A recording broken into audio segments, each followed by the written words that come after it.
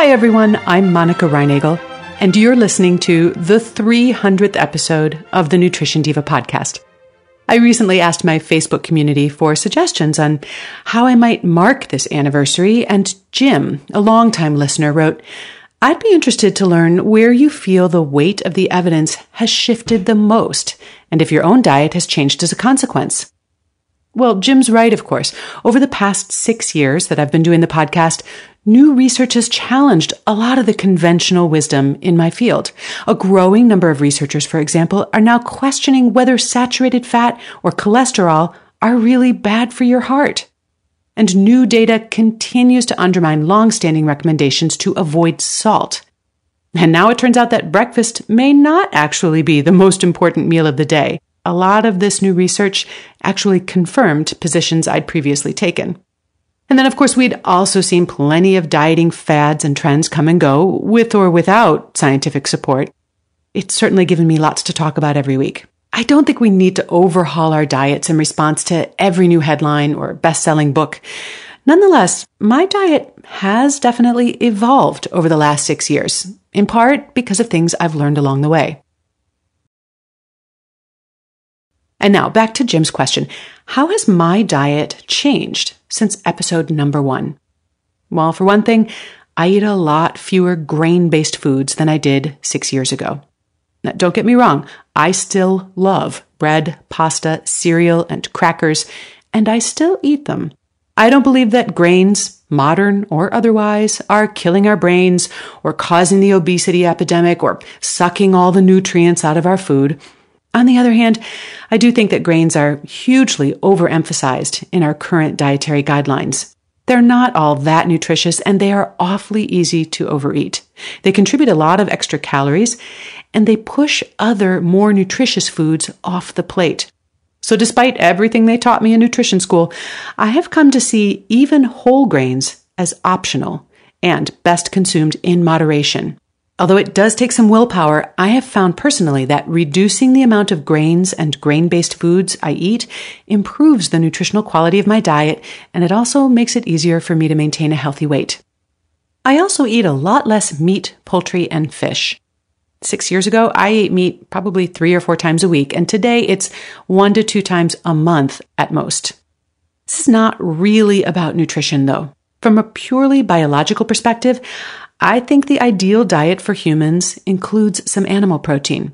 But I've become increasingly uncomfortable with what it takes to raise and harvest the amount of cheap fish, beef, and poultry we've become accustomed to, the amount of resources it consumes, and the harm to the environment and other species just don't seem justifiable or sustainable to me.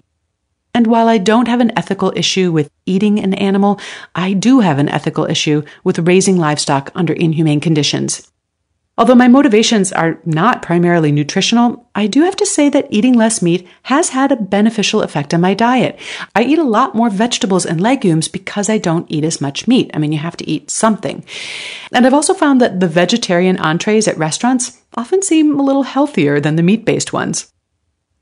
Here's another thing that's changed. I no longer use canola oil. Unlike my intake of grains and meat, which has decreased gradually over the years, I basically stopped using canola oil the day I wrote episode number 124, which talks about what happens to oils when you heat them.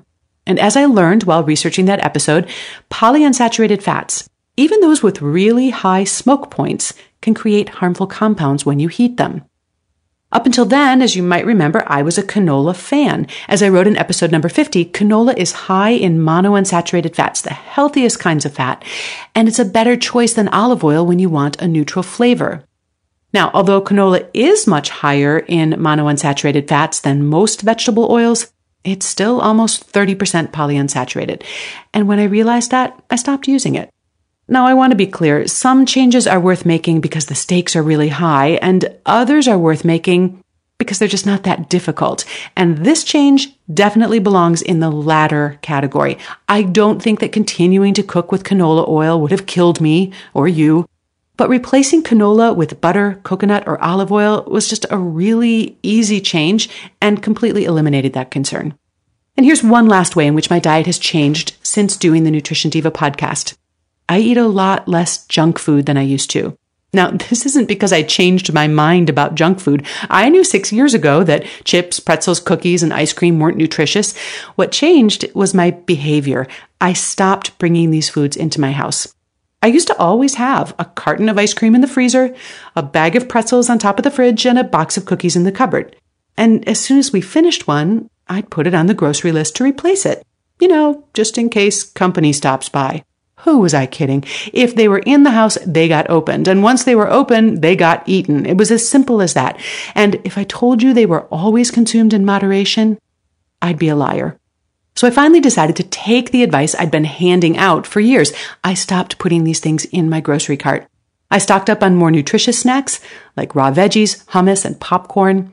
I replaced the cookies and ice cream with dark chocolate, which, unlike ice cream, I can actually consume in moderation. This was simply a behavioral shift, not a conceptual one, but it nonetheless had a profound impact on my diet. If you've heard this advice before but never actually put it into action, I would encourage you to give it a try. Exercise your willpower once a week at the grocery store, and you won't have to stare down that bag of chips every night at 9 p.m. And now it's your turn. Whether you've been listening since episode number 1 or you've joined the gang more recently, I'd love to know, how has your diet changed? Either because of something you heard here or elsewhere. What one change could you make today that would have the biggest impact on your nutrition going forward? Share your thoughts on our website, which is at nutritiondiva.quickanddirtytips.com, or on the Nutrition Diva Facebook page. Tune in next week for episode number 301. And if you have an idea for what that episode should be about, shoot me an email to nutrition@quickanddirtytips. Have a great week and eat something good for me.